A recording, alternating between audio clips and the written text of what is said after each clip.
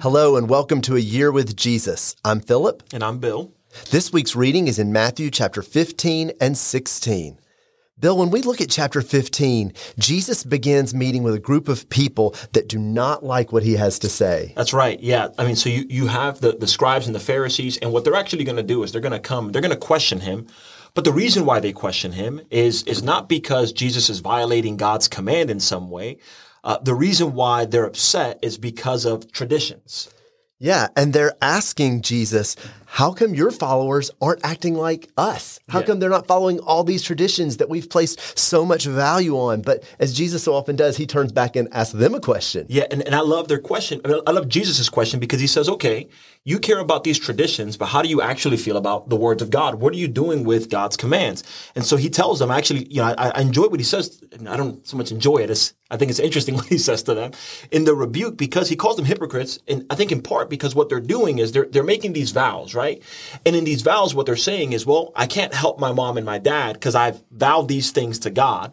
I actually think they mean after they themselves are dead. But it was a convenient way for them to keep all of their possessions and at the same time give off this feeling that they're serving God. And so here's a human tradition that they've set, and the human tradition has actually replaced them serving God. And I think we have to look at our own lives and make sure we're not following into that same trap where we've used God as some kind of justification for selfishness. Mm-hmm. We've used God as some kind of justification for neglecting people that we actually have a responsibility from God to care for, even sacrificially. And so Jesus says, your worship has become vain. Your teaching is doctrine, the precepts of men. And everything we've seen about Jesus so far shows us that he's expecting kingdom citizens to be countercultural, to do some things that are really hard. Mm-hmm. And the traditions here were set up to justify and make things less hard, less countercultural. And we need to make sure we're looking back to go, no, we're in the footsteps of Jesus. That's right. And I think whenever we find ourselves keeping the traditions of men and putting God's word in second place, I mean, notice what Jesus calls it. He calls it you're transgressing the commandments of God. You're for the sake of their traditions. He'll say later on that they're invalidating God's word. They're removing the value. They're removing the firmness, you know what I mean, of God's word to keep their traditions. And I just think, you think about like, that's a thing that happens today. I think we need to be careful about that, even just in Christendom. There's a temptation for us to create traditions, and you hold the tradition so long, you almost think it becomes commands themselves, you know, like I think about this, right? So when I first started to go to Bible class, the church that I went to was Sherman up in New York. We had Bible class Tuesday nights and Thursday nights. And I remember that for the first time I went to church on a Wednesday night, I was like, hang on a second, Bible class on a Wednesday night? Yeah. This doesn't make any sense. It's Tuesday nights and Thursday nights because you're just that's just what I became accustomed to. And I'm sure people think, well, if a church meets, it's got to be on a Wednesday night, you know? Right. And you can create these traditions, and Jesus will say, are you following God's commands? And anything else is just added. But are you following God's commands as we find them in the Word? That's fantastic. And then there's another huge lesson that follows this because the disciples are like, hey, Jesus, you said that really firmly. You said that really in a convicting way, and you've offended them. What are we supposed to learn about the disciples' response to Jesus here? Yeah, I mean, I think the disciples are kind of afraid of how the word was going to affect people.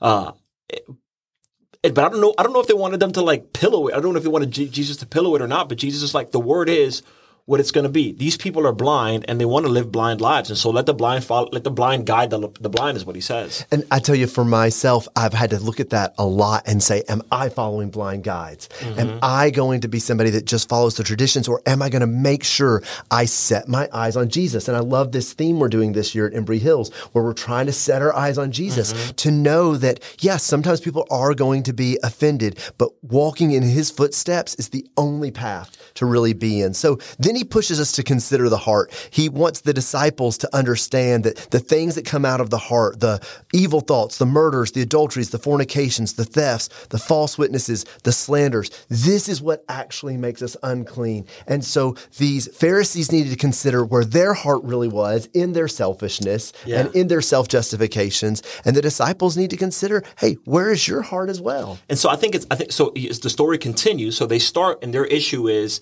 you're not washing hands. Jesus says it's what's in the heart that defiles the person, what comes out of the heart, not what goes in. And the very next story, we actually meet a Canaanite woman who in theory would have been unclean, would have probably had unclean hands, all of that. And she comes to Jesus and she's begging for Jesus to have mercy on her. And Philip, what do you think of what Jesus says to her?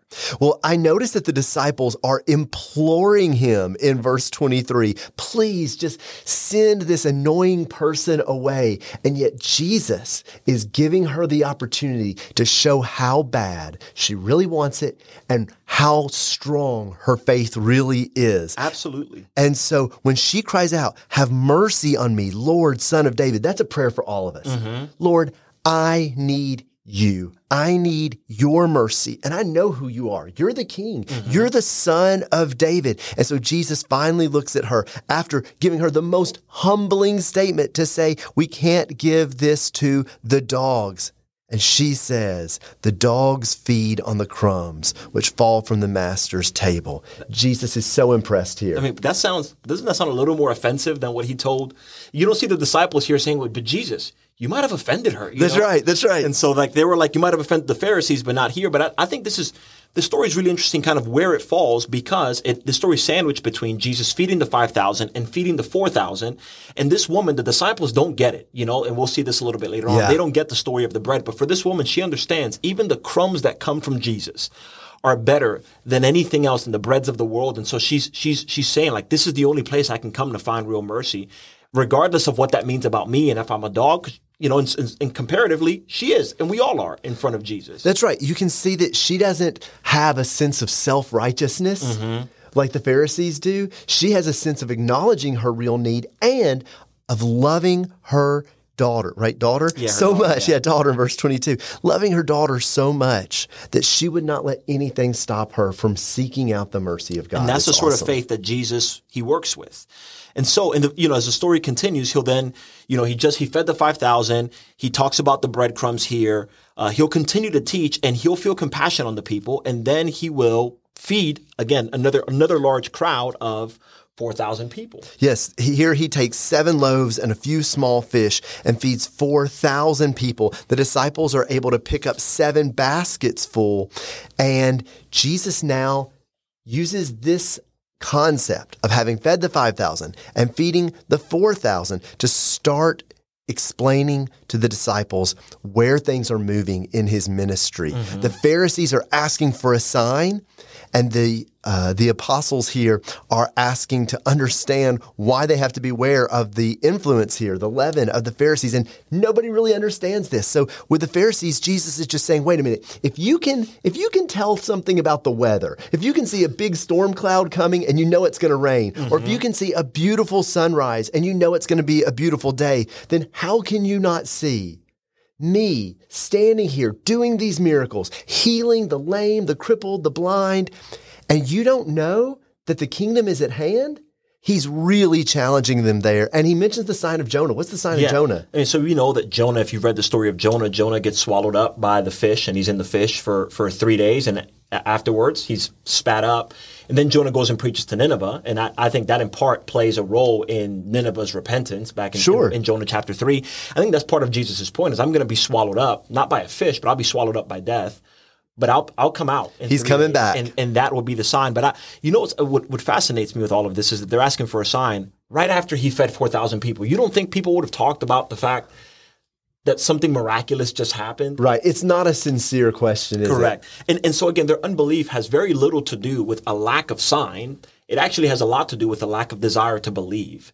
And I think you see that in the disciples, in the Pharisees, but like you already mentioned, from verses 5 through 12, you kind of see the disciples themselves this is not their best. It's just not their best moment, you know. Right. Because he says all of that about the lack of bread, and they don't get it. And I wonder if that's sometimes. I wonder if that's Bill sometimes. You know, God will he'll do this thing or he'll help me through his people. And then like later on, I still don't get it. You know, I'm like, but God, I thought you were going to help me with this, or God, I don't know why I'm struggling with this. And it's like, you've seen me feed 5,000. You've seen me feed 4,000. You've seen the faith of people like this Canaanite woman.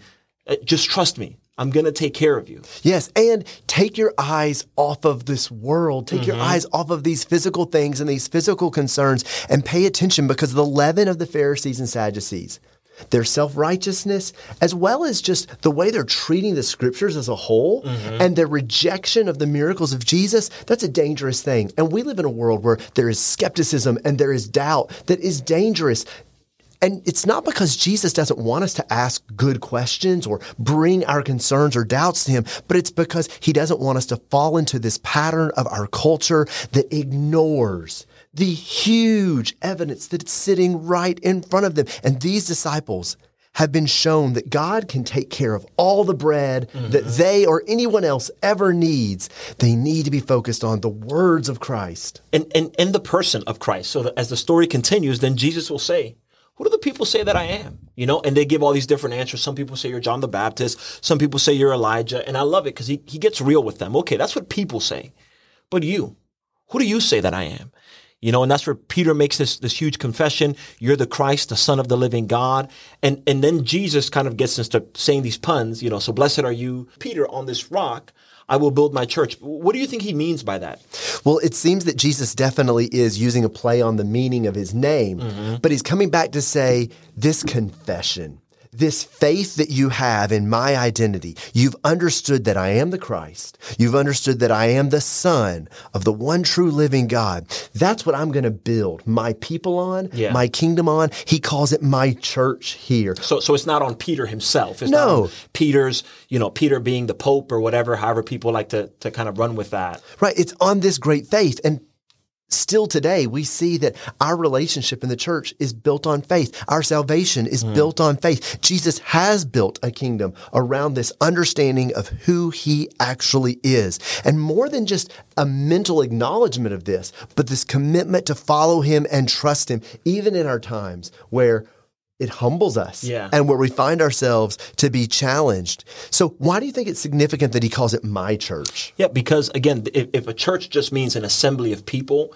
it was not going to belong to the apostles. It was not going to belong to Peter. It was going to belong to Jesus himself. Yeah. And I think the reason why it has to belong to Jesus is because the gates of Hades or the gates of death we're not going to overpower Jesus. You think about how this connects with the very next story where he starts to foretell the things that are going to happen to him, the fact that he's going to die. I think he's letting them know it has to be built on me. That's right. And this is one of 4 times in the book of Matthew where he is going to speak about his death as an upcoming event. And I especially like here the details that Jesus begins revealing to the apostles, that he's going to suffer many things. He's going to be killed and he's going to be raised up on the 3rd day. This was a very difficult thing for Peter to begin to accept or wrap his mind around, so that Jesus even has to rebuke him. But Jesus is making it clear where this ministry is going and what kind of sacrifice he's willing to make for his people. And that if you want to be a part of his people, if you want to be a part of his church, that he asks for the same thing. And that's kind of how the chapter ends is he said, if anybody wishes to come after me, well, you have to go where he's going. And he's already told you where he's going. He's already told you he's going to the cross. He's going to suffer. He's going to be rejected by those people that you're afraid of offending, that, the apostles were afraid of offending with the scribes and the Pharisees. Those are going to be the same people that were going to put Jesus to death. And he says, and if you really want to follow after me, it's going to mean rejection by those same people. Yeah, there are going to be some things that we lay down and that we lose. We're going to deny ourselves. We're going to lose that sense of social standing in the eyes of the world. But Jesus reminds us by asking this question: what will it profit a man if he gains the whole world and forfeits his soul? And if we read Matthew chapter 15 and Matthew chapter 16, and some of these things are hard to us or offend us, we have to remember the value of the soul there. What's really at stake? And we would not want to gain the treasures of this world. We would not want to gain the social connections. We would not want to gain this sense of, well, nobody can talk to me that way, kind of pride, and lose our soul in the process. And that all of this was going to be happening. I think at the end of the chapter, this was going to be happening quickly. He says, some of you will not taste death until you see the Son of Man coming in his kingdom. That what Jesus was going to establish has been established. Well, what a rich section of Scripture. Bill, as you start thinking about who Jesus is in these 2 chapters, what is the big takeaway for what we should see about walking with Christ? Is that Jesus is truth, and Jesus is the source of truth. And it's not, the truth doesn't come from whatever our traditions are. Truth doesn't come from the fact that we're afraid of offending people. Truth doesn't come from the fact that I've created my own version of who Jesus is. You see how kind of Peter gets rebuked in that. That real truth is found in Jesus, is found in knowing this Jesus that we're seeing in the Gospels, and in knowing him. That's where real truth is. That's great. And with that real truth, I think there's a similar connection of real righteousness, right? It comes back from the heart. And our sins, they begin in the heart, but righteousness, it begins when Jesus gives us that new heart, cleanses our heart, and we want to serve him and follow him from the heart. So what are some personal things that you kind of see for us, like personal takeaways from these 2 chapters? I think we have to consider how sensitive we are. Am I willing to hear those difficult truths that the Scriptures reveal from the very words of Jesus and his apostles? And if I'm pushing back and not willing to make changes in my life, then I'm going to miss out on blessings. I have to consider, will I really stop, deny myself, take up my cross, and follow him as I've been invited? Well, as we go a little bit broader, Bill, to our connections in the community, with our own family, what do you see as an application for Matthew 15 and 16? That people are going to be offended. I mean, that's just, as you talk to people, as we know, we sometimes get offended. We're sometimes sensitive. As you talk to people about God, as you talk to people even about what their maybe preconceptions are of who God is versus what the Scriptures are, you'll notice that people will be offended. They may not want to talk to you again, but the people who do want this, what you're offering them through Jesus is life. And so we can't change what true is as we talk to people in the world because we're afraid of offending them. We have to speak the truth, but speak the truth in love. Fantastic. Well, thank you for listening in this week on A Year with Jesus in Matthew chapter 15 and 16. If you want to follow along in our reading plan, you can find the full list at embryhills.com/podcast. Next week, we'll be in Matthew 17.